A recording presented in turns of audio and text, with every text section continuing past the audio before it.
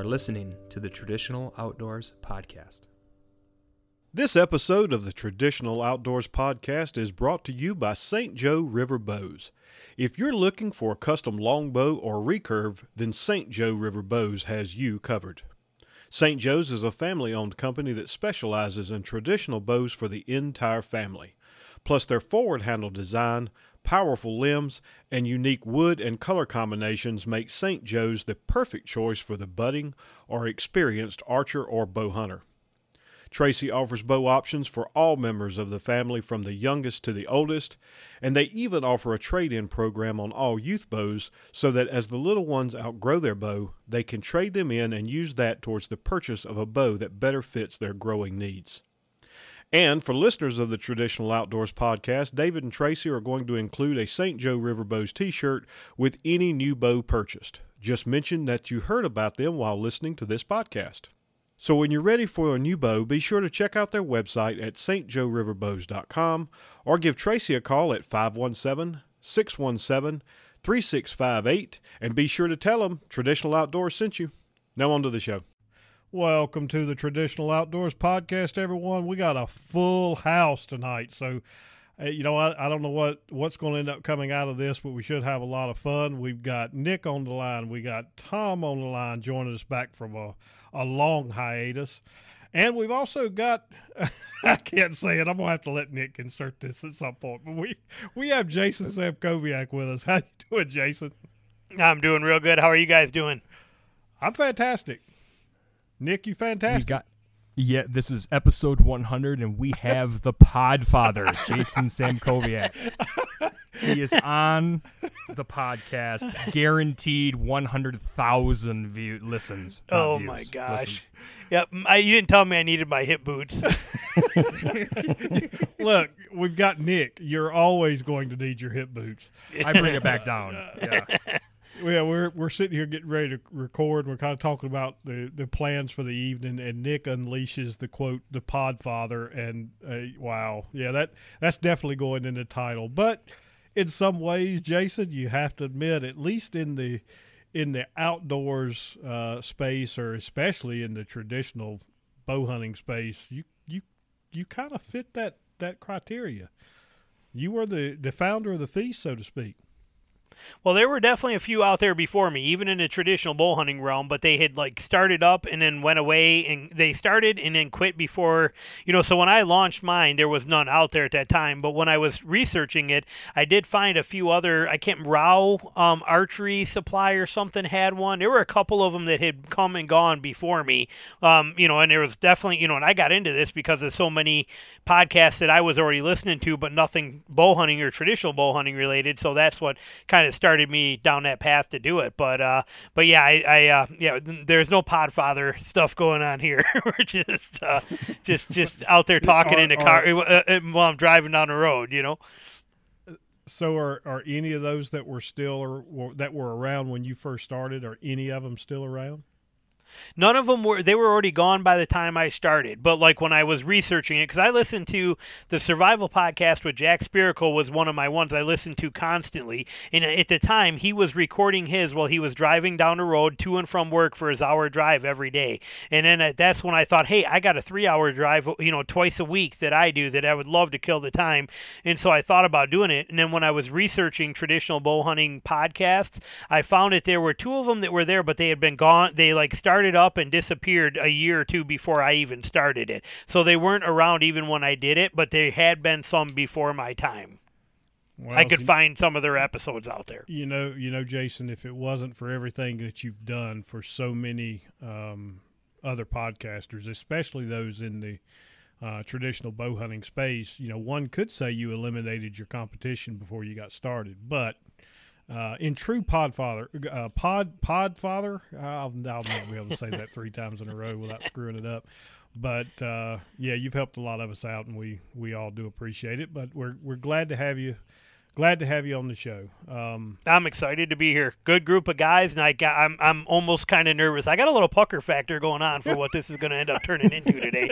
But I didn't bring the boots, but that makes me nervous already. But like I said, I'm not going to lie, I got a little quenching going on. Well, with Nick, you almost need waders. I don't know if boots are enough. But, so, real quick, Tom, how you been, man? I mean, until you and I chatted by phone the other day, I don't think we'd spoken in like 3 or 4 months. Well, that's because of COVID. I've had nothing to say.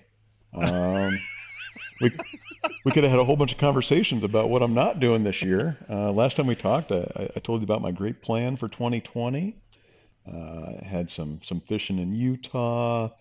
We had our big bear hunt scheduled for Quebec. I was going to be hunting moose in Ontario. And instead, it's turned into the list of things I'm not doing this year. So yeah, I just kind of doubled down on the work front and working on research. So me and my hog quest. I found a few new places I can hunt hogs when this whole travel restriction lets up. So my plan is to come out of this and double down on all the fun I didn't have this year.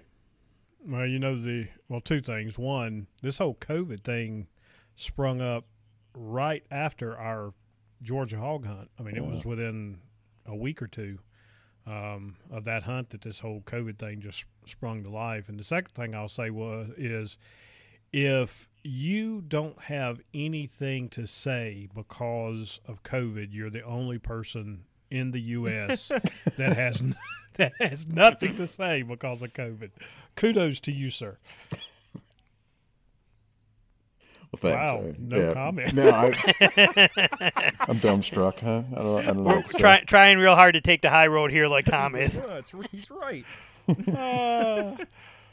I love you, Tom. We missed you, Tom. We missed you. We missed you very much. We're going to take all those awkward gaps out, right? Just like we always do. Absolutely not. This is definitely staying in. This is unedited and raw, episode 100. So I got a question on that though. How can so you're telling me you lost a moose hunt, a bunch of pig hunts, a bear hunt, and a fishing trip to Utah this year because of this stupid pandemic thing, and he has oh my to God. say. Yeah, and do you have hair left? Do you still got hair on your head? Have you not pulled it all out? Is there holes in your wall? Is there contractors over there re-drywalling right now? So, Jason, that I am a half full glass kind of guy. I am, literally, I am diving deep into figuring out countries that are open up for hunting. Ashby Bowhunting Foundation is opening up some opportunities we haven't had for a long time in Russia. I want to get a Russian hog in Russia. So, just kind of filling my time with trying to, come up with some moonshot ideas and seeing what I can pull off, and working on upgrading my tackle a little bit. Now I'm just trying to kind of dump all my energy into the good stuff. That's my plan. Well, that is a solid positive attitude right there. Like I said, I'd be going crazy. I losing all those trips, and are they all rescheduled for next year? Are you gonna be able to pull it off work-wise, or how's that gonna affect you? Yeah, so a few of them are probably not going to work out. Might not get my deposits back on some stuff, but I'm thinking the biggies will be okay. So we'll just have to see how it goes. I will say, and you and I talked about this, Tom, but just for benefit of everybody else here on the call and for those listening, I did talk to Jerry regarding our bear hunt. Right now, that's just moved forward a year, so we definitely have that one to look forward to in June of next year. So unless this thing sticks around and the borders are still closed, I mean, I'm really hoping that we're going to be able to do that next June. So. Me too. Yeah, well, I hope you guys do too. I mean, I did not lose any hunting trips this year, because of this thing. I lost a ton of money. I lost so much money, it's not even funny. But, that's money's money. But the hunting trips, that would have about sent me right over the limit right there. And my hat's off to you for handling it that way, because I would have thrown a fit like a 13-year-old schoolgirl. That's not the Podfather image we want. Yeah, but I would have. So, guys, I was sitting this week just kind of scrolling through the website and looking at the various topics that we've had, and that's kind of what, for everybody listening, that's kind of what we're gonna make this episode about, is just what we've managed to cover on the show the first 99 episodes. Probably get into some of our favorite topics, or maybe our favorite episodes or favorite guests. We'll see how that all plays out. But for the crew on the phone with me, I kind of wanted to go through a few of the, I guess, different topic areas and see if I can hit on all of them, or if I miss anything, maybe you guys can add something to this. But as far as topics, and that was one of the reasons that we set the show up the way we did, is I wanted it to be not just about traditional bow hunting, even though that is our core, and I think for anybody listening, it's obvious to see that's kind of where our passion lies. But we've had episodes and or guests around all kinds of fishing, whether it's fly fishing, we've done ice fishing, we've talked about carp fishing on the fly, we've talked about fly tying and rod building. We've gotten into discussions around cooking, specifically outdoor cooking. We've talked about camping. We've had blacksmiths and knife makers on, and we're actually talking about getting another one of those on real soon. We've had guests around black powder. We've had wing shooting. We've had several past and present outdoors, I guess you'd call them celebrities. I don't know what else to call them. We've had some real good episodes there. We've talked about general deer hunting tactics, those kind of things. Am I missing anything there, guys? I don't think so. Yeah, I mean, I think you got everything, man. We've covered a lot of different topics and had some pretty unique discussions because of that. And it's one of the things that I think I'm proudest of, is the ability to reach out and find people to come on and tell their story. And a lot of the people we've had, weren't all that well known except in their little niche, in their little community. So it was nice to be able to give them a voice and learn some ourselves as we go along. Anybody want to take a guess on how many countries we've had represented by our guests in the first 99 episodes? Oh boy, 75. Oh, come on. I gotta get my waders out. Well, I was proud of the number we had until Jason throws out 75. So got to be more than 4. I've listened to it in 4 countries. You've listened to it in 4 countries. Now, Yep. see, that's pretty cool in itself. That is pretty cool, actually. So obviously the U.S. We've had guests from Canada. We've had guests from England, Australia, the Bahamas. We had guests they're from the U.S., but they're currently residing in the Bahamas, and we actually recorded with them in the Bahamas, and Denmark. And I'm sure there's probably another one in there somewhere that I've forgotten, but that's... Well, I know you got Lebanon as well too, over there by Spain, or Portugal, Spain, Lebanon. He's over there, but a guy that listens to mine, and I talk to him a lot on Instagram. I know he listens to you guys too, and he lives over there. I think he lives right in Lebanon. Oh. Really? See, I haven't looked at the listening statistics all that much. I know, I've seen a lot of different countries represented from a listening perspective, but some of the best, or my favorite episodes, I guess, overall, is when you get somebody like Peter Yulsgaard on, or Dutch. I can't remember his last name off the top of my head, but you get to hear about just not only the traditional archery aspect, but the difference in hunting once you step outside of the U.S., which, like I said, I always thought was pretty cool, and really met some really neat guys. And you get into shipping recording equipment overseas, and you got the delays that you got to work with, and it's really unique, but it's a lot of fun too. It adds a little bit of a challenge to what we try to do here, but at the same time, it gives people some different perspectives. And for the most part, they've been well received. I have had a few people that have made comments about well, if it's outside the U.S., I'm never going to hunt outside the U.S. It's still fun to me anyway. It's still fun to hear about the differences. For sure. As far as various animals and hunting situations we've covered, and a lot of this goes to Tom, and I definitely know Tom can add some to this list, but whitetail, mule deer, elk, roe deer, bear, hogs, Cape buffalo, Asiatic buffalo, all kinds of small game. Between the group of us, we've hunted Michigan, Wyoming, Georgia, South Carolina, and again, thanks to Tom, we can add Africa and Australia to that. And Tom, I know you've got some other ones in there. You got your Udad was in that list, and there's probably some others that I've forgotten. But did you miss pronghorn? You know what? I absolutely did miss pronghorn. See there? Yep. Forgot all about the pronghorn. And it's kind of funny because I was talking to some of the guys that I game with. We mentioned that last week or week before last, and a bunch of them have actually jumped on and started listening to the podcast and watching, some of the YouTube videos, and got into a long discussion with one of those guys last night about pronghorn, and then I forget to add it to my list. So thank you, Mr. Tom. But yeah, I think we've covered a lot of ground in 99 episodes, and got some.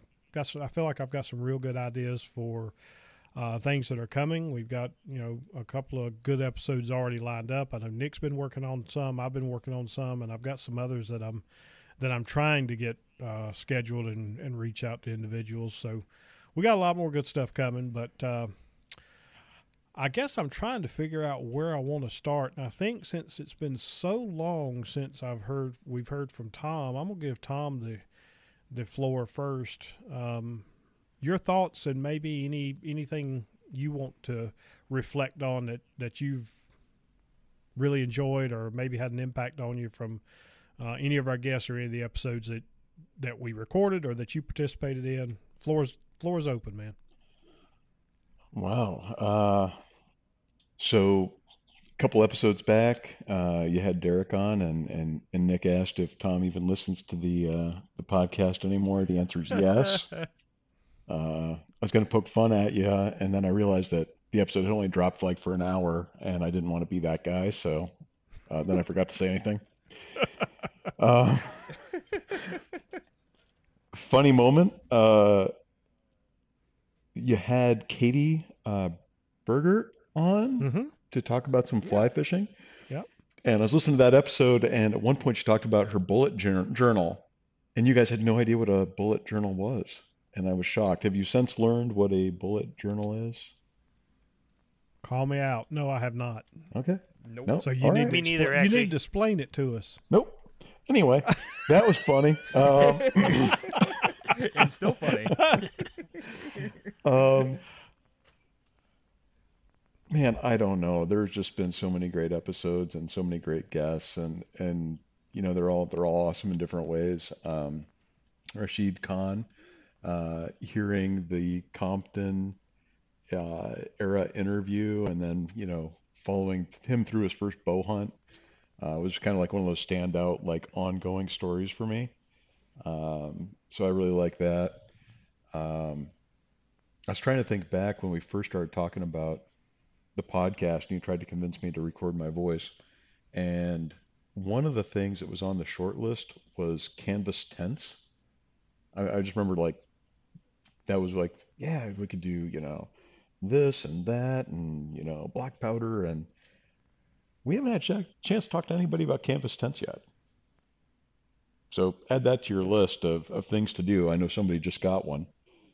Jason. Yeah, not only that, I live in one, usually 6 or 8 weeks a year. Yeah. I'll never go back to a nylon tent if I can help it. Canvas all the way. No, yeah, add altitude if you have to pack it.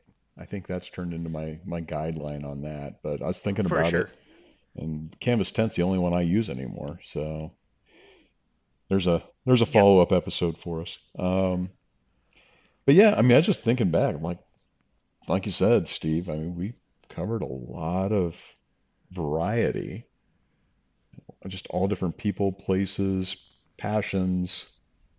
It's been a lot of fun. I can't believe it's 100 episodes. Yeah, Probably and because if I we haven't been on 90% of them.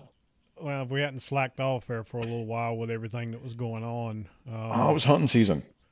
yeah, it was hunting season and other things. But anyway, I mean, yeah, I think it took us a little while to get to 100. I think maybe the next 100 will be a lot sooner actually. But the tent thing is something that we did talk about. I remember talking about it, never brought it up.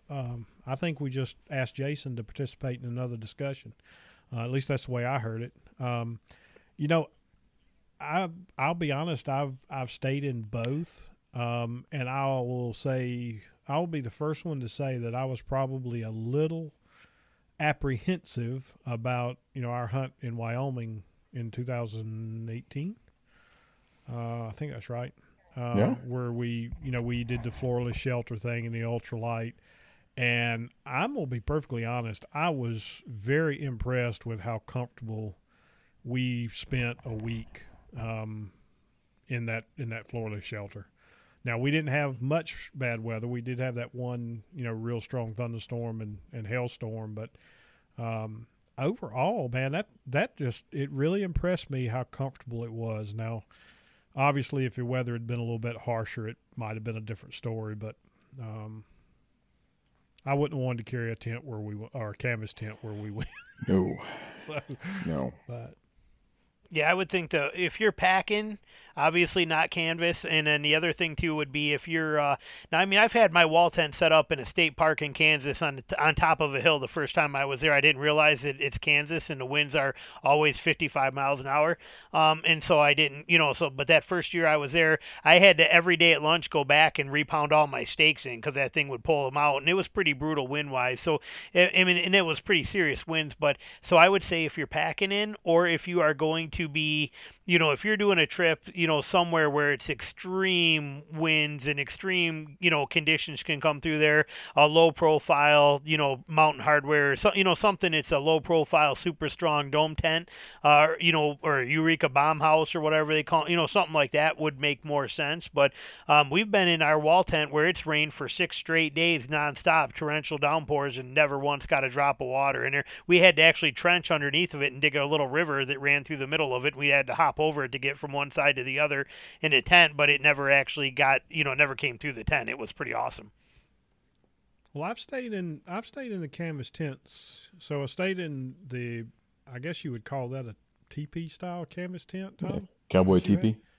Yeah, Range I've tent. stayed in that one a couple of times, and I've stayed in one in the UP years ago when I hunted the UP. So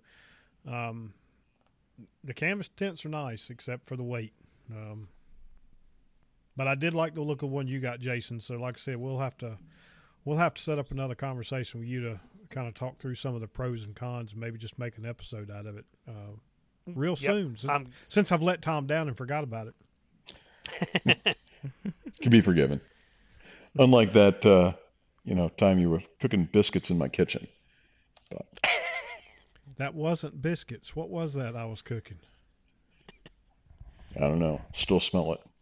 I don't know, Tom. I was banned from ever cooking in Tom's house again. But the plus side of that is, for all Tom knows, that was planned because now I don't have to cook anymore. I'm on to you. That was first thing I thought. Oh, it was cornbread. There you go. It was cornbread, and olive oil definitely has a lower flash point than I was accustomed to. But yeah, it was bad. No harm. Not to steal the show from you, but an interesting story along those lines. But when I was, I want to say I was 21 when I killed my first hog. 20 or 21, I went on a hog hunt in Tennessee and I killed a hog. Well, I was living in an apartment. And I had my own apartment. I was on the first floor of a 3-story up apartment. And I decided to because I'm in an apartment, in my kitchen is where I actually completely skinned out that hog, broke it down, putting parts in my bathtub and things like that. Well, then I decided to boil that head in my kitchen, and they had a meeting about me the next day that I had to attend this to. is like true crime, Jeffrey Yes, Dahmer stuff. and going I on had right to here. admit to them that I would never do that ever again, and all kinds of stuff. And then actually, while I did it, the girl that lived above me, who is actually still a good friend of mine this day, but we were good friends, and she had a key, so she could, because like I said, I worked a lot, I was gone a lot. She'd come in and help me if I needed something taken care of there. So she just had a habit of just storming in anytime she wants to. Well, she walked in and came around the corner, and she's talking to me the whole time she does it, and she turns the corner into the kitchen. I'm standing there with rubber gloves on, apron covered in blood, and this hog carcass stretched across my whole counter. And I don't remember what she carried, but she dropped it, acted like she was going to puke, ran out, and didn't talk to me for like 2 straight days. Oh, priceless.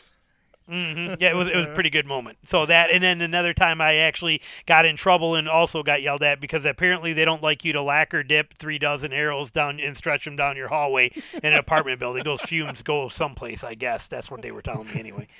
As it turns out, the Podfather was absolutely the worst tenant on the face of the earth. Yes.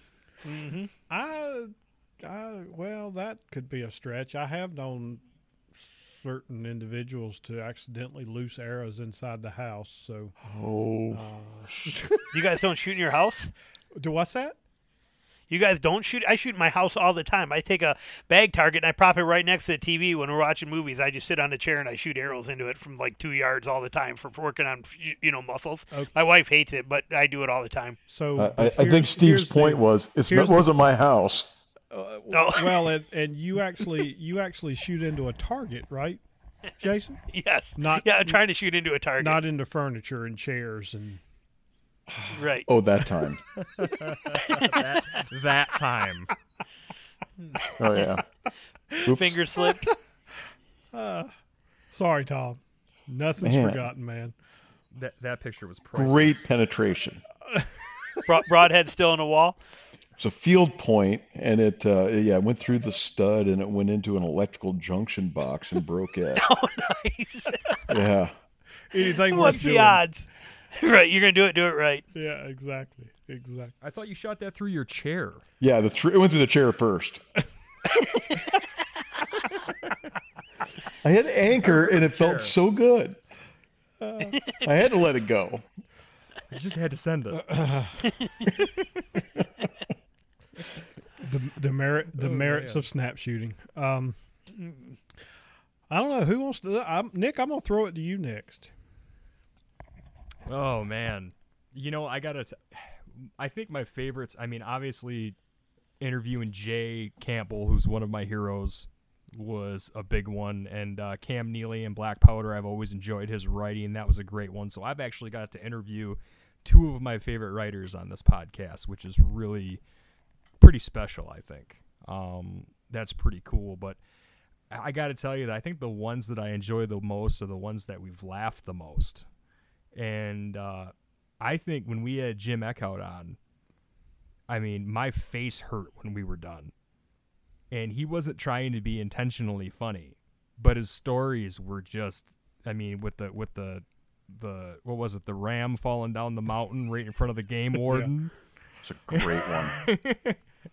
I mean, that one was just, it was just priceless. And of course the live Compton ones I think are pretty special too. I really enjoyed the Jerry Brum.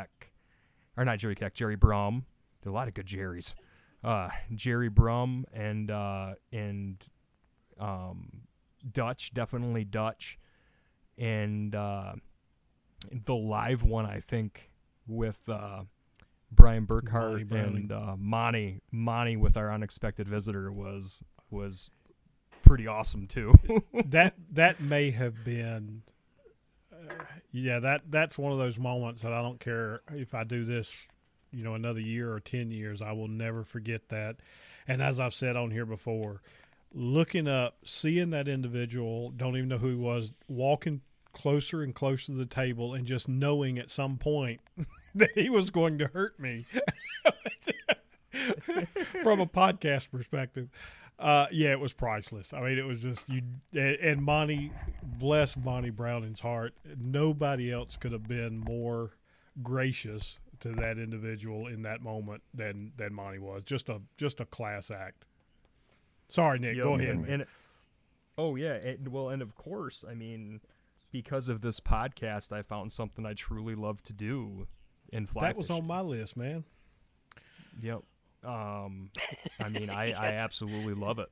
And had it not been for Cameron, your episode with Cameron, that might not have happened. So, yeah, that's all really good things, man. I mean, other than that, I mean, man, there's so much content that, and a lot of it I unfortunately can't even remember. And it's all, memories and having discussions just like this, like we're at around. It's basically been 100 episodes of virtual campfire, which is pretty cool. Yeah, it really is. And I will say, a couple things. One, I've got my list here pulled in front of me. That was one of the things that was on my list was there have been, and fly fishing's probably the biggest one, definitely the biggest one as far as the impact it's had on you. But, some of the things that the guests we've had and the things that we've talked about and almost like, because I've done most of these things at some point in my life, but knowing that you had not, and getting to listen to the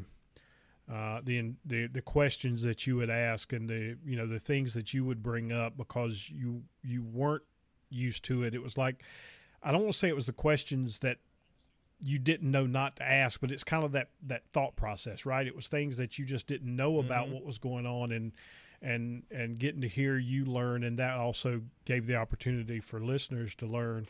But the whole fly fishing thing and it just really, grabbing you by the feet and not letting go was really kind of fun to watch, because it's, you're kind of a unique individual when it comes to the hunting thing. I mean, I've hunted with you a lot. We've shared several hunting camps and I don't mean any of this in a negative way. I want you to know this is all positive. But for me, when I go into a hunting camp, I put on blinders. I'm hunting. That's it. And anything else that manages to work itself into that experience is great, but it's not what I'm going for.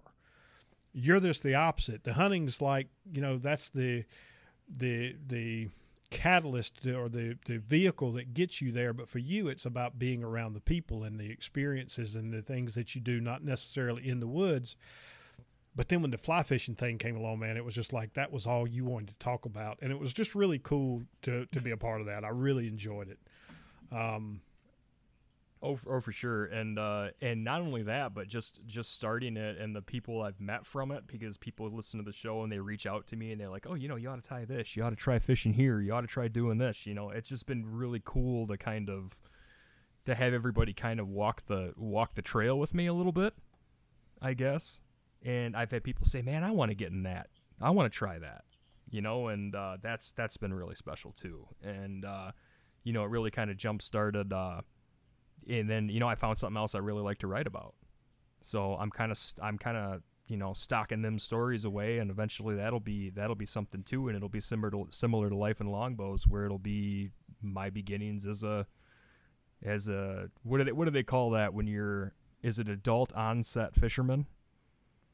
I guess. I don't know, man. This is your story. You tell it how you want to. You come into it. Yeah, it is my story. You're right. Well, when you come into it later in life, and got me back into. I had never walleye fished with my dad, never, and he's been walleye fishing since he was a kid, and he used to go all the time when I was a kid, and I never went. And I've been walleye fishing with him 2-3 times this year, and really enjoyed it. Not fly rod, just crawler harnesses and spinners. Right. And just having a blast with him down there fishing. And I made me think, I haven't fished with my dad. The first time I went, I hadn't fished with my dad since I was 16 years old. And, I'm 38. So that's something he'd love to do more than anything else in the world. So that is, that's a really cool thing. Very cool stuff. Very cool stuff. Some of the other, I'm sorry, go ahead, Tom. I was going to say, Nick, remember when you tied your very first fly that you caught a trout on. Oh yeah. In your journey, as I was watching it from afar, that had been my favorite moment until you just said that. That's really cool that you and your dad are getting out and going fishing together. That's my new favorite moment. Thank you. It's your new favorite Nick moment. Yep. That's awesome. Oh, I'll never forget it. Yeah, it is. It's truly great. Now he can't wait for me to come up and go. So that's awesome. You've never actually gone fly fishing with Tom, have you? No, I have not done that yet. You need to experience that. I don't think I'll ever do it with him again. Reports of my death have been greatly exaggerated. Tom will just make you kind of sick, but that's a discussion for another day. No, I actually do want to go fishing with Tom again, and you and I we've never gone fly fishing, so we need to do that. It would be a lot of fun to do a fly fishing trip, I think. I think if we talk about this enough, we might talk Jason into giving up on his current position and finally take up fly fishing. Not till I retire. I've said it a million times. As soon as I retire and I have more free time, I am going to become a world-class fly fisherman, even if it's only in my mind, but I'm going to do it. And it is on my to-do list, and ground hunting, but not till I retire. Well, I know you've gotten to the point where you really like coming down to Georgia. So, we've got, in my backyard, one of the greatest trout fisheries on the East Coast. So, yeah, I might be living down there. We're looking at 4 years. 4 years, and that it's about 80% chance that we'll be moving to Georgia in 4 years. Well, I'm not the world class fly caster that Tom is, but when you get ready to start that journey, if you're down here, I would be honored to go on that journey with you, brother. I'm looking forward to it. So I do want to give Jason a little bit more time to talk here, but there's a couple more things I want to touch on that you said there, Nick. Every one of the guests that you brought up, I agree wholeheartedly. I feel like I knew that Jay Campbell was going to be on that list. But I will tell you this. I did enjoy having Jay on. You can't, I've talked to Jay on the phone a few times, and we had him on the podcast, and you just can't talk to Jay Campbell and not have a good time. But the diamond or in the rough, or that's not right. The real joy from having Jay on the show was talking Karen into coming on as well. I really enjoyed talking to Karen. Yeah, she's the diamond, he's the rough.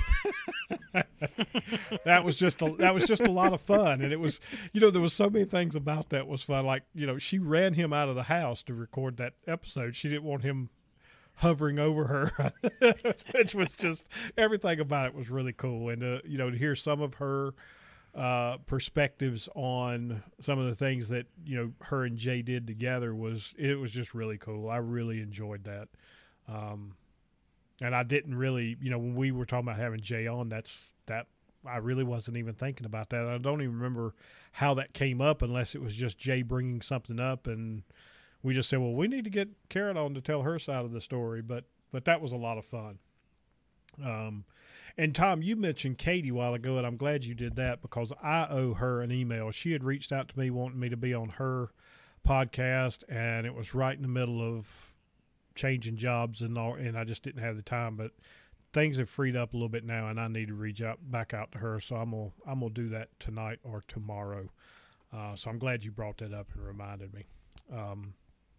So with that, Jason, I'm gonna kind of put you on the spot. I know this is not your podcast, but as I've said before, I know just from comments you've made and things you've posted on social media, I do know that you tend to follow the episodes that we do pretty closely. So I'm gonna flip it over to you. The same thing, favorite moments, episodes, guests, that kind of thing. Things you want to bring up. Floor is yours, my man. Well, I obviously listen to a lot of them. I mean, pretty much every one of them, except for your fly fishing ones. I don't think I've ever listened to one of your fishing ones, again, because I don't know anything about how to do it. It's all foreign to me. But there's a few that I've been back and forth and listened to a few times, like Mike Mitten, that one. I've known who he is, but never actually heard him like on an interview on a podcast before until I heard him on yours, and that was way back in the day. That was a while ago, and but I've listened to that one a few times, and I loved it. Just raw, uncut, just as it was him, and he's just so genuine and down to earth. I mean, I love that one a lot. I like the ones the Brum ones are always incredible.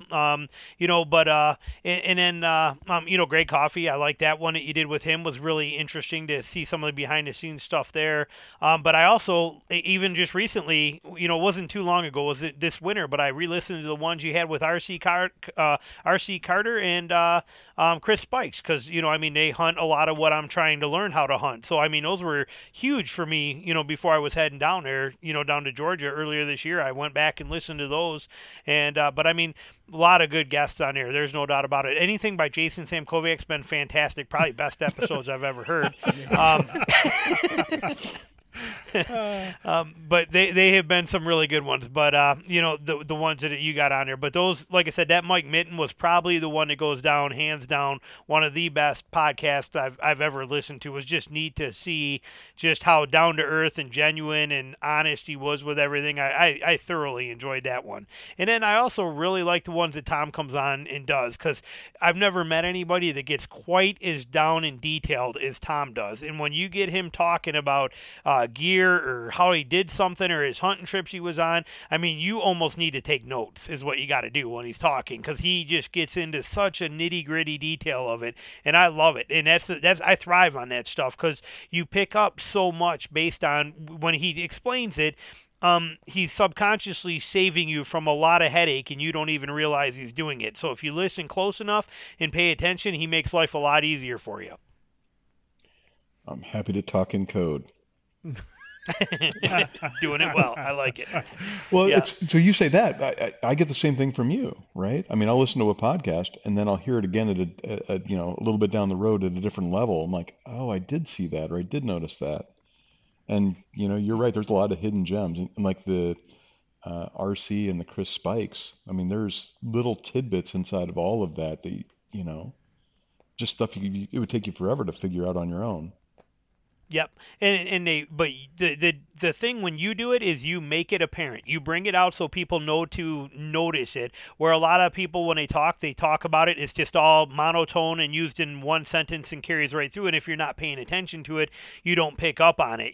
But you make a good point of driving those things home to people to try real hard to make their life a lot easier and save them from making the same mistakes and save them from dealing with those kind of headaches on there. But yeah, those are definitely my favorites. And like I said, the one with RC and Chris, those episodes, they talk serious hunting. And if you're somebody who spends, now that I've been spending some time down south hunting down there, they give some super valuable information a lot of people may not know about if they listen to them. They're incredible episodes. And then, the other ones, I honestly, I love the ones you guys do where you don't interview guests. Those are raw and uncut and straight to the point and funny, and it's a mixed bag of all kinds of things. Those are, your guest ones are fantastic, but I kind of know what I'm getting into when I look at the episode title and who's in it. I kind of know what's going to come, and I'm still excited. I listen to it. But when it's one you guys are doing on your own, the rabbit holes and the tangents make those things all worthwhile. And that's all me. Yes, it often is. Oh man. So Jason, a couple of things I have to ask you there. The first thing I have to ask is, have you had a chance? And if you hadn't, that's okay. But have you had a chance to listen to our? I guess it's 3 episodes we did on hunting on the ground, and if so, has it? Are you gonna try to join our on the ground challenge this year? Well, I have not, and the only reason I haven't is because Roger Raglan overpowered you guys. So I'm actually only about halfway through, and I will finish it tonight when I do more of my editing. But I listen while I'm editing, and right now with this virus stuff, I'm editing a lot less. So I'm not stuck in front of a computer as much as I normally would be. But so I'm finishing that one up tonight. But I have them right there, your ground challenge, and you told me about it a little while ago, and I'm very excited to hear it. But like I said, once you release replace the Roger Raglan, he kind of overpowered. So he's my priority over you guys right now.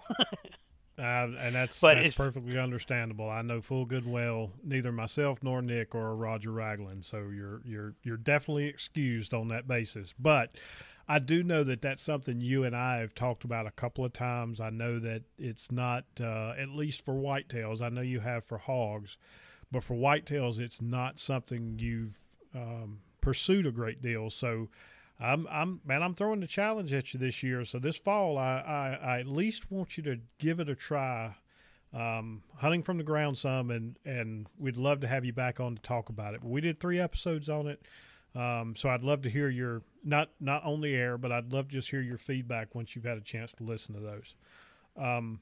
Yep, I'm excited to hear them. And yeah, I mean, I've killed 5 or 6 deer on the ground, and I have some pretty unique tactics that I did back then. That I made some of my own things, like these shooting stick things that I made with some flip out leaves and stuff on them that you could stick in the ground. I mean, I got some pretty cool tactics that if you're gonna be hunting on the ground that I haven't used in years, but they were pretty solid. 'Cause when I hunted down southern Michigan, 20 years ago, like I said, you hung a stand and somebody stole them. I mean, times were different and people were stealing that stuff all the time. So a lot of places I went to, I was actually hunting on the ground pretty much exclusively, for a while there. And like I said, killed 5, 6 deer on the ground down there and did well. But I had to come up with some real creative things. You couldn't use a double bowl because somebody would steal it. Couldn't use pop-ups because they were too much of a pain in the butt, if you're going to pack it in. So I've done some pretty interesting methods for, making it happen on the ground. I'd be happy to share them with you. Well, hold on to those thoughts because, and I want to talk to you after we stop recording tonight, because that falls in line with something else Nick and I have been talking about doing,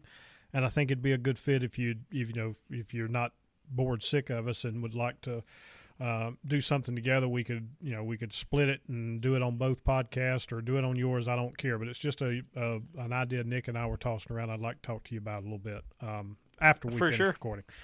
Yep. Hey, Tom, do you notice they didn't include you in that? See, you catch that? Yep, that's the way it works around here. You'll get used to it.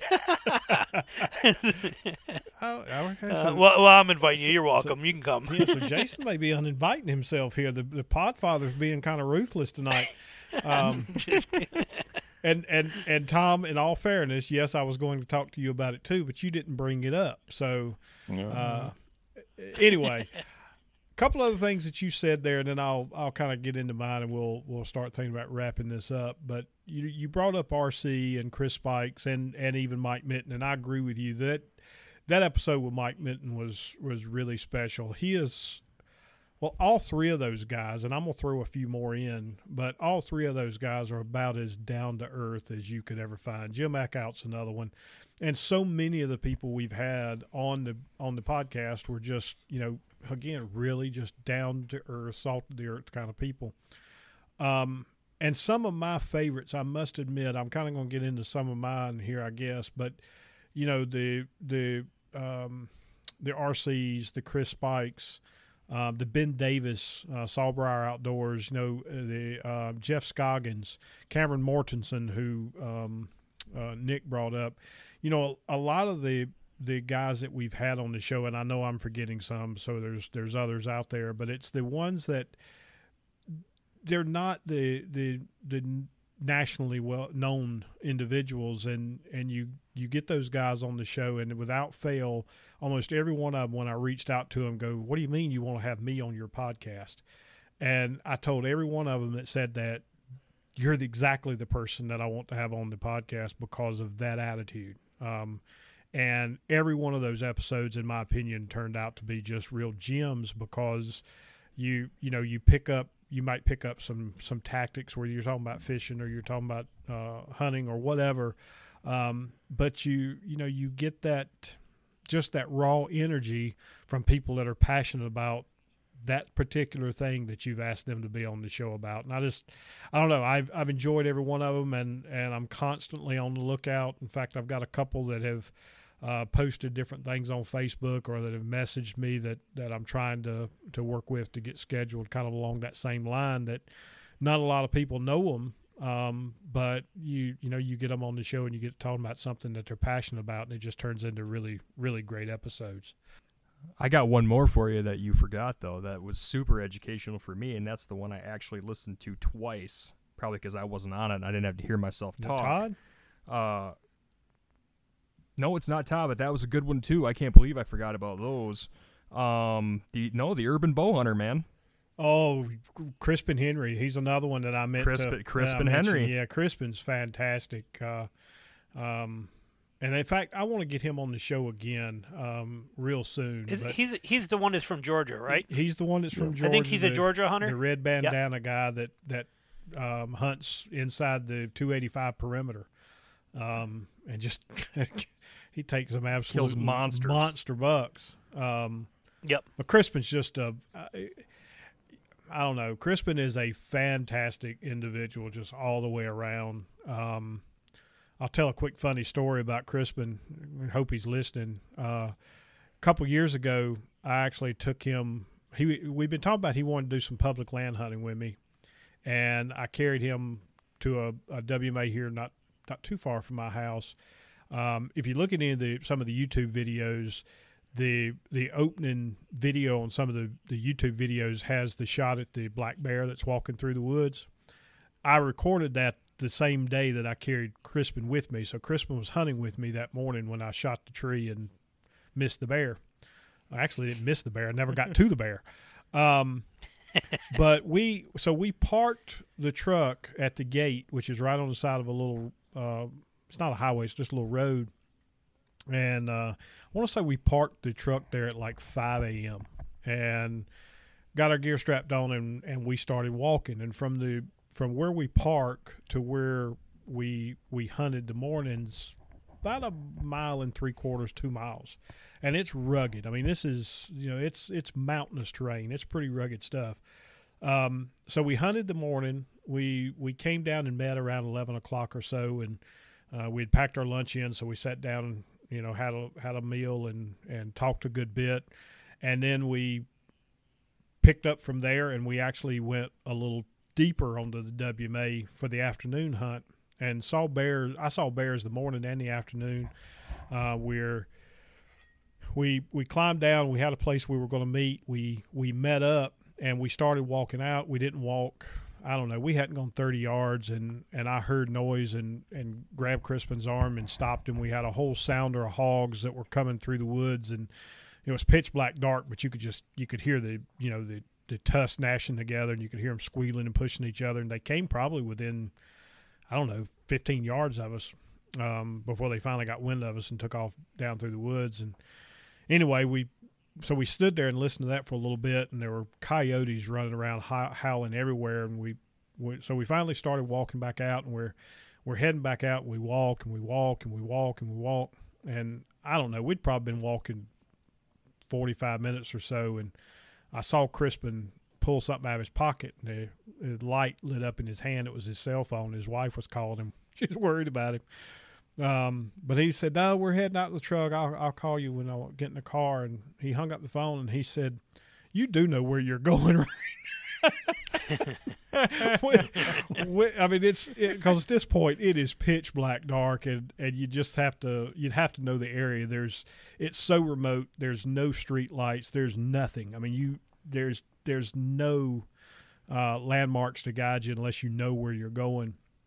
And I said, yeah, I know exactly where I'm going. Now, where we were hunting at, one of my little tricks is there's so most of this WMA or this track that we're on was clear cut, like, I don't know, 7, 8 years ago, and they clear cut a lot of the flat land, lowland down on these creeks for grouse habitat. And then they just let it go. So, I mean, it's thick. It's one of those places that you and I were talking about the other night, Nick, that Brandon and I have actually got down on our hands and knees and tried to crawl through this stuff because it's just, you can't see through it. I mean, it's that thick. And what I do in this particular spot, because I hunt the area that I was hunting with Crispin year after year after year, is I go in with an axe, a little limb saw, and in some cases a machete, and I won't cut all the way to the road. So from the road, I actually force my way through the brush for 6 or 8 feet, And then I start blazing a trail, and I cut me a nice little trail up through this stuff, probably about 100 yards. And it's pretty thick unless you're on this little trail that I cut. But when you're coming back, it's almost impossible to find because you're in these open hardwoods. And if you know what I'm talking about at night, when you're shining a light, all the shadows, you can't find a little, 2 foot wide opening in a briar thicket. So I've actually got one of the few times I'll put I've got a bright eye up about 8 foot off the ground that I can catch with my light. And I know that's where I need to enter my little maze to get back out of this thing. And Crispin asked that question, and I wanted to toy with him a little bit, but I just told him, I said, no, I know where I'm going. I said, if you look right there, and I shine my light about 100 yards away and you can see that bright eye light up, I said, that's where we're heading. And then we'll be, back in our little thicket to get out. But it's just always been kind of funny because you could just hear in his voice, he was like, I don't know if this guy knows where he's going or not. But then again, he's never been hunting with me again since then. So I don't know. Maybe I did scare him a little bit. So as far as, I'll be honest, between Tom, Jason, and Nick, you've kind of pretty much hit on most of my favorite moments with the podcast in one way or another. I will have to say, and this is definitely going to come as no surprise to Nick, I think, honestly, probably my favorite moment, and I'll explain this because I'll be honest, it's really hard for me to pick one out of all the guests because I've just enjoyed every one of them. But being able to get Paul Bruner on was probably a high point for me simply because I learned so much from that man growing up, watching some of his hunting videos were really good, but a lot of the instructional videos that Paul did where he would just sit down and break things down in very simple terms and explain a lot of things to you that a lot of the people that were in the hunting industry at the time alluded to, but they didn't really take the time to break it down and make it simple.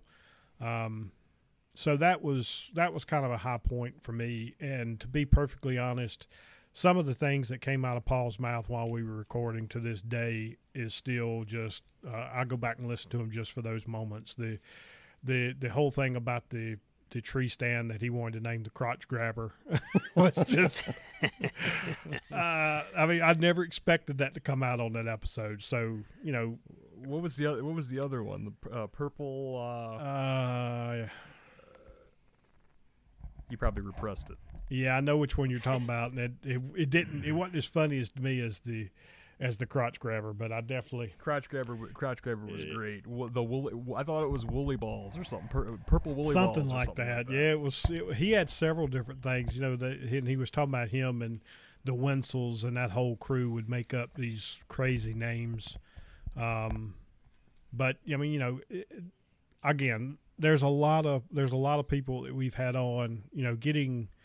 Getting Jay St. Charles on and hearing everything about his dad and the pioneering for the early bow seasons and the things around the Cedar Chalet and the bows on the Little Delta, which is still my favorite book.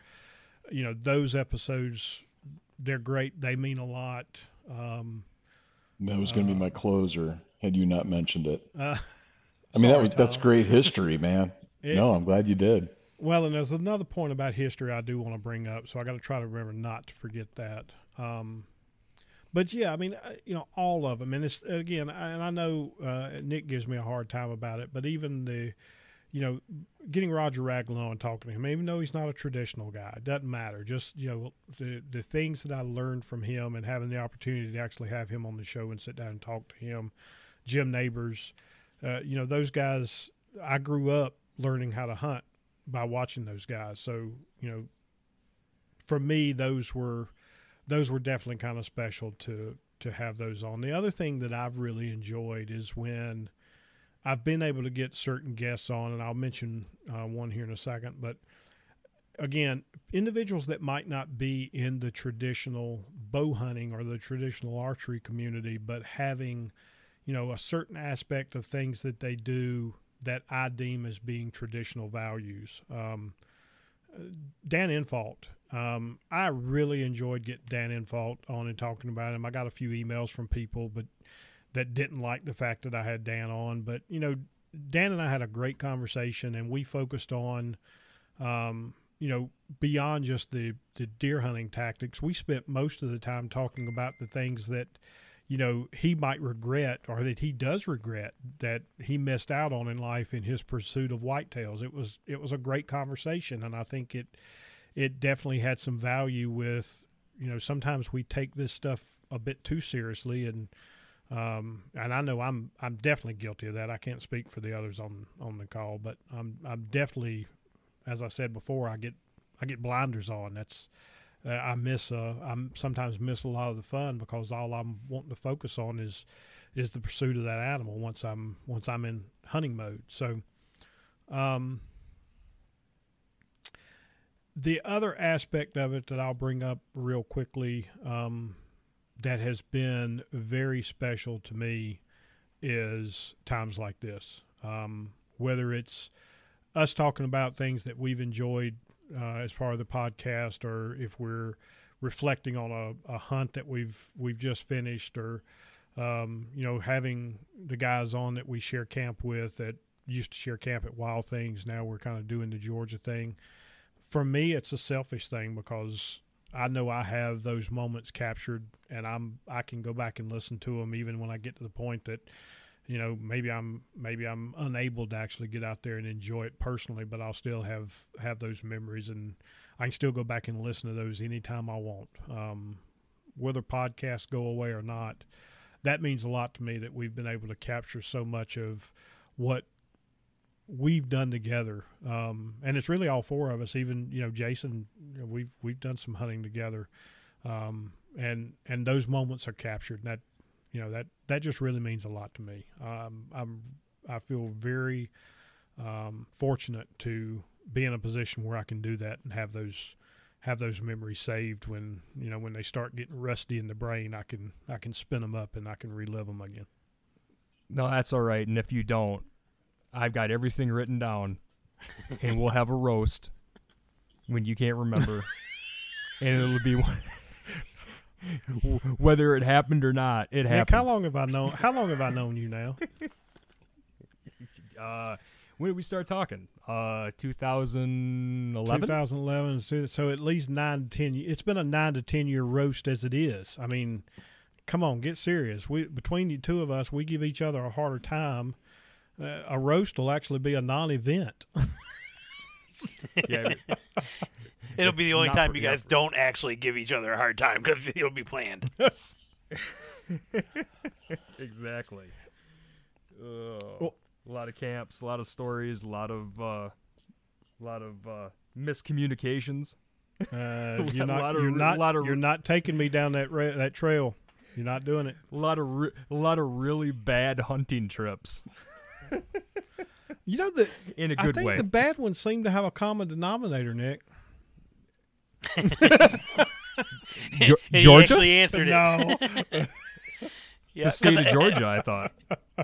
Well, I do remember hearing some stories about the time that Nick came down to Georgia. He brought all the rain with him and all that kind of stuff down there, and I heard that was quite an adventure. Best part. We could Luck have with the chiggers. The best part was he took the chiggers back with him. That is a class. I gotta write that down. I forgot about that one. That one and Cumberland, which I've never really written anything about that. Man, I've still got so much stuff to write about, and the times I've known you and Tom that we haven't even. I mean, because nothing really happened in the hunts themselves, but everything else was so funny, and that's all the stuff I remember. So that's, for what it's worth. Well, as we look to wrap this one up, I do want to spend a few minutes. Tom's actually already gotten a chance to throw one out there, but Tom, I'll throw back to you. I know you mentioned the Canvas 10 episode that I completely neglected you on and didn't follow through on, but Anything else you would like to see on the show in the next year? Well, I'm going to put a lot of pressure on Jason that I'd really like to hear his little one step removed perspective beyond my one step removed perspective. I think one of the big things that we have a reoccurring theme that seems to come around with, the next generation and fostering environments of, good, wholesome outdoor family activities. It seems like there should be something just dedicated to that. I mean, I don't know exactly what that is or the right people or organizations to get in touch with, but I don't know. Seems like kind of a call to arms. We should, like what's out there for coaching and mentoring. What's out there for places to volunteer to make a bit of a difference. I think there's something more we can do. I don't think we've hit our stride with that yet. No, we kind of haven't. We had one conversation about recruiting the Hunters of the Future with Clay, and we've had a couple things where we've mentioned like the youth program with the MLA in Compton, but we've never really got into how to get someone started into this, especially a younger person. And I got to thinking about this the other day when I brought up that the person in my online one of my online discords that was talking about something that his kid could do now that he's stuck at home. What can he do outside? And we got into archery, and not just archery. This goes to fishing. This goes to all kinds of different things. But I think that would be a good episode, Tom. Talk about how you can get somebody in the outdoors, especially if the person in question that's got the young man or the young lady that, their son or daughter that would like them to start doing that, but maybe they haven't done it themselves. Maybe they're, just like me, where it's, they got into it late in the game and really didn't have anybody to teach them, and now they want to get into it and don't even know where to start. I think that could be a pretty fun one. Well, sounds like Tom just kind of volunteered to work on getting that one figured out and scheduled. That's the way I heard in about 20, 25 episodes, I think I'll be back on. Oh, wow. That was fast too. I mean, there's not even a gap in here that you could remove to make that look good. It's already good. No, he can insert it. He's obviously been thinking on this a while. Of course, my phone wasn't ringing off the hook either, so I don't know. Who's really That's because of COVID. He was stuck at home. Listen, he's big game Tom Jorgensen. You don't talk to him like that. Everybody's getting nicknames tonight. I don't want mine. Whatever you've got in mind, Nick, just keep it to yourself. I think that's I know I seem to invent a different persona for somebody we know every single week. I almost had Bob Bones call in just for a minute. Bob Bones. but it wouldn't have been for a minute. That's why I didn't do it. Wow, you're just insulting everybody tonight, man. Man, covering all the bases. Well, it's episode 100. I had to mention Rob. This is true. Come on, Bob Bones has been a big part of the show. So Rob's been on the show more than Jason. Just never said anything. Oh my God, Jason, any thoughts from you? Anything I don't want to put you on the spot, but anything that just comes to mind that you'd like to see us cover here? Well, the show is definitely incredible. There's no doubt about it. And I like the diversity and everything in there. It seems like you guys started this with like a whole list. You guys got like lists and were like prepared for this. I knew nothing about what we were even going to talk about. So I'm going straight off the top of my head here. But I would say that YouTube, you need more YouTube because your videos when you do them are fantastic. And I'm telling you that reaches a whole nother world of people besides this and brings them both together and combines them. So YouTube. More on your mapping deer because you are just brilliant with the mapping stuff that you guys do and how you do that and showing how to use the different mapping systems. I have a hard time. I use a couple. I use Google Earth and I use CalTopo and I a few little things that I use, but you really got that down. That with like the GPS stuff, some more on how to do that, because I go back and watch your GPS videos to learn how to, I couldn't even remember it was called Basecamp. It took me like an hour to figure out how to start up my thing to just add my waypoints in there, and you have videos on that.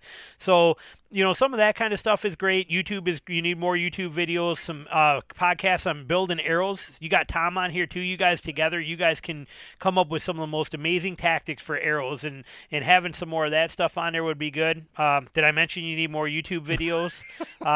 Bowstrings too. You build every type of bowstring that's out there, that kind of thing, and you guys all shoot different stuff. That would be a fantastic one to kind of cover, talk, and to really dive deep on different strands, how much to pad loops, choices on how many twists per inch, things of that nature. Some of us enjoy that. Don't forget YouTube videos, make some of them. And then I really like the raw ones. I like when it's you guys. Like I said, guests are great, but my favorite is when it's, you two or you three or, or something, even the one you did by yourself, the couple there, Steve, like when you were driving home from Michigan and you did that one yourself. I like those raw, unfiltered. They just come right out and it's just natural. Those are probably my top favorites. And also don't forget to make some YouTube videos. So Jason's doing something there, being funny, but at the same time, and Jason and I have talked about this a couple of times. So it's funny whenever I talk to anybody, and Jason, I know you've heard this, so it doesn't bother me to bring it up. Whenever I talk to anybody about the Traditional Bow Hunting and Wilderness podcast, and do you listen, and did you hear this episode, and that kind of thing, almost everybody always says, in the traditional community, yes, and if at some point somebody always say, well, one, he talks really fast, or two, he repeats himself a lot. And I'm like, okay, so I always tell him the same thing. Have you ever stopped and thought about how many times have you listened to one of Jason's podcasts on a topic that you had to go back and listen to again because you forgot something? And they all just sit there and look at me like, you know what? I never have. And I said, well, there you go. Jason, I know in the back of Jason's mind there's that rule. If I say this 3 or 4 times, whatever it is, it'll sink in and they'll get it. So I hear you, Jason, loud and clear, more videos. It's kind of funny. Nick and I have actually been talking about a few things with regards to the videos, and it is something that I'm going to try really, really hard to get back to. Right now, I'll just be perfectly honest. I'm too much of a perfectionist when it comes to the videos, and it just takes me so long to get a video where I'm ready to, and I know you've told me 100 times, just make it and put it out there. Maybe I'll actually take your advice and do that. But Nick and I have been talking about that. We do want to do some things to start getting more activity on the YouTube channel. So thank you for that. I do appreciate it. Yep, YouTube is a good one. And like I said, the videos, your podcasts are fantastic because you're talking things, but there's some stuff that you need to see in person or be able to follow along with. And you already have the lights, you have the setup. Your YouTube channel has come a long way. Your quality of videos have come a long way, but yet for the love of God, don't worry about editing them. Nobody cares. I don't think all I do on mine is I put on text where I need to, and that's it. But as far as editing, I wouldn't even do it if I had to edit them. So don't worry about it. Just get them out there, Well, and that's what I would do. Definitely the YouTube videos. And you've told me that plenty of times. One of these days it's going to sink in, and I'll actually start doing it. I will definitely try to make a point of that. And I've got some ideas for some videos. I gotta set aside time and do it. So, Nick, I'll leave you as the last one, man. What anything that you haven't brought up? Just to cut in on Nick for 1 second. Sure. Jason, as far as, repeating important things, like every 4th time you say zebra headlamp, I would run out and buy one. So you said YouTube 4 times. I'm on Amazon right now ordering another zebra headlamp. I know I don't need it, but I can't stop. So it works. There you go. I like it. Good. Well, I hate to burst your bubble, but the Phoenix one has been so really good. I don't even use the zebras anymore. Sorry. I know. Yeah. I still can't stop. Right, it's good for you. See, yeah. But I do get accused of it all the time. You should see on my YouTube channel. Everybody, oh my God, take a breath. You talk way too fast. Slow down. All I do is I tell them, I say, listen, you're getting twice the information in half the amount of time. You should be thanking me. You know, So- that's the way I look at it. So I have to ask, Jason, how many people tell you that they actually listen to your podcast and slow it down? You know, I don't know. I've never had anybody say they do, so I haven't heard that. But you know, the talking fast just stems from I'm a wedding photographer, so a lot of times I'm dealing with a group of 25 or 30 drunk people in a wedding party, and I need to get their attention, and I gotta move them quick. Right. And if I talk normal, you lose them fast, and they start conversations. But when you talk like an auctioneer, they try really hard to keep up with you in a drunken state, and it's pretty funny to watch. But you know, it just moves along pretty well, and you know, and it just never stopped. And you know, my mouth moves fast, my brain moves fast, and if I try and slow down, I usually stumble. So it's just take it for what it is. Try and keep up or catch up, one or the other. That is too funny, and I think it was Gene Bramlett. I'll see him in a week or two, and he'll tell me if I was right or wrong because I know he listens quite often. Gene always tells me that he typically speeds ours up, so he listens to hours when he's driving back and forth to work, and he'll play it at like 1.5 or 2 speed or something like that, so he can get through the episode in a day. And I think he's the one that told me when he listens to yours, he slows it down just to make sure he doesn't miss anything. I don't remember. It's kind of funny, but anyway, back to you, Nick. We'll let you kind of wrap this thing up. Anything that you would like to see us do in the course of the next year or 100 episodes? More fishing. More fishing. Definitely more fishing. There's a lot of stuff I want to talk about for fishing. We just we have to find, and with guests and without guests, I think we could go into that. But that's really all that's at the top of my head right now. I also would like to see we haven't really done a lot with the expertise that you have for the string building and you know, Tom and you guys with the arrow making, and we haven't really had. Have we even had we haven't had an arrow builder on here, have we? Other than me, Tom, I guess maybe Isaac. Yeah, Isaac. Was I mean like an Arrowsmith, like a wood arrow maker. Like we haven't had anybody on for that. We haven't really talked a whole lot about the self bow thing, have we? A little scattered. I don't know that we've ever had we had a couple. Mike Yancey. Yeah, Mike Yancey. Yep, Mike Yancey and Ryan. So I guess we've had a couple. Ryan we Gill. haven't really focused on, you know, just the primitive bow making thing. So we could probably do that. I mean, as far as the Arrowsmiths, I got a few in mind that I could reach out to that might, you know, want to be on the show. So that's definitely something we could do. Well, we did have Cash Took on. We had the string building thing. I think probably would lend itself more to video. Totally. So I'm with Jason on that. It's just not a very exciting topic. It's good information, but it's just one of those. I think it would be hard to talk for 40, 45 minutes unless it's somebody like Chad Weaver that's just been involved in bowstrings in some way or the other for years and years and years. So I was going to say, if we totally nerded out on bowstrings, there would be 10 people that would have it be their favorite episode, and nobody else would listen. Probably. It needs to be video. It would be in my favorites. I would have it. It would be locked down for me. Jason, I need to get with you. I'm gonna twist up a couple strings and send them to you. I actually just want you to, because I don't think you've ever shot one of my strings. No, I haven't. But you don't make Dacron, and I'm using all Dacron now, so I'm probably not gonna. I hate making Dacron, but I know you. Every time I put a post on social media, you got to come in there and rip me apart and cut me down because I'm using Dacron. So here's you hurt me. You hurt my feelings. I got to go get therapy and take a bath with rose petals. All this stuff I got to do. I'm almost out of candles because of you. You don't bathe. Nick's just being ruthless tonight. I tell you, here's what I'm gonna do, Jason, and I do not want you sugarcoating it. I want you to be fully 100% honest. You can actually record about it, or you can just pick up the phone and call me. But I want to make you 2 bowstrings. I want to make you a Dacron string, and I want to make you one of my Fast Flight strings. and I'm going to send them to you.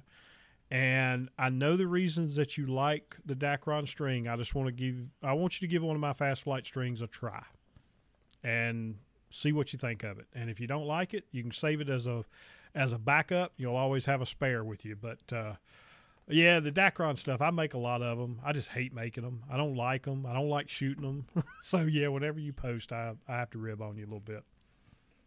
Right. It's like I'm almost ready to block you. It's like, but God, I can't just block him on that one post.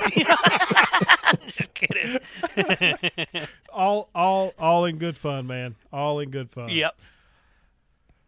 But I will definitely give them a try. I will shoot them. I will give them a whirl and see what they're all about. All right. Well, I'll catch up with you so I can get it exactly like you want it, like you like it. But Nick, we keep.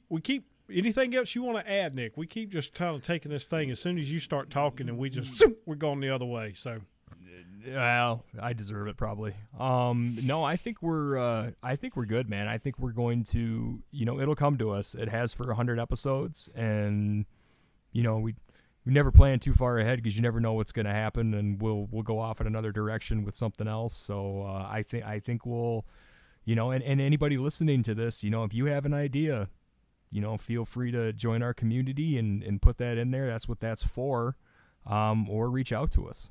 And if you got a potential guest or an idea or anything like that, we're open to it. Absolutely. We'd love for more people to reach out. That's a very good point, Nick. We would love for more people to reach out.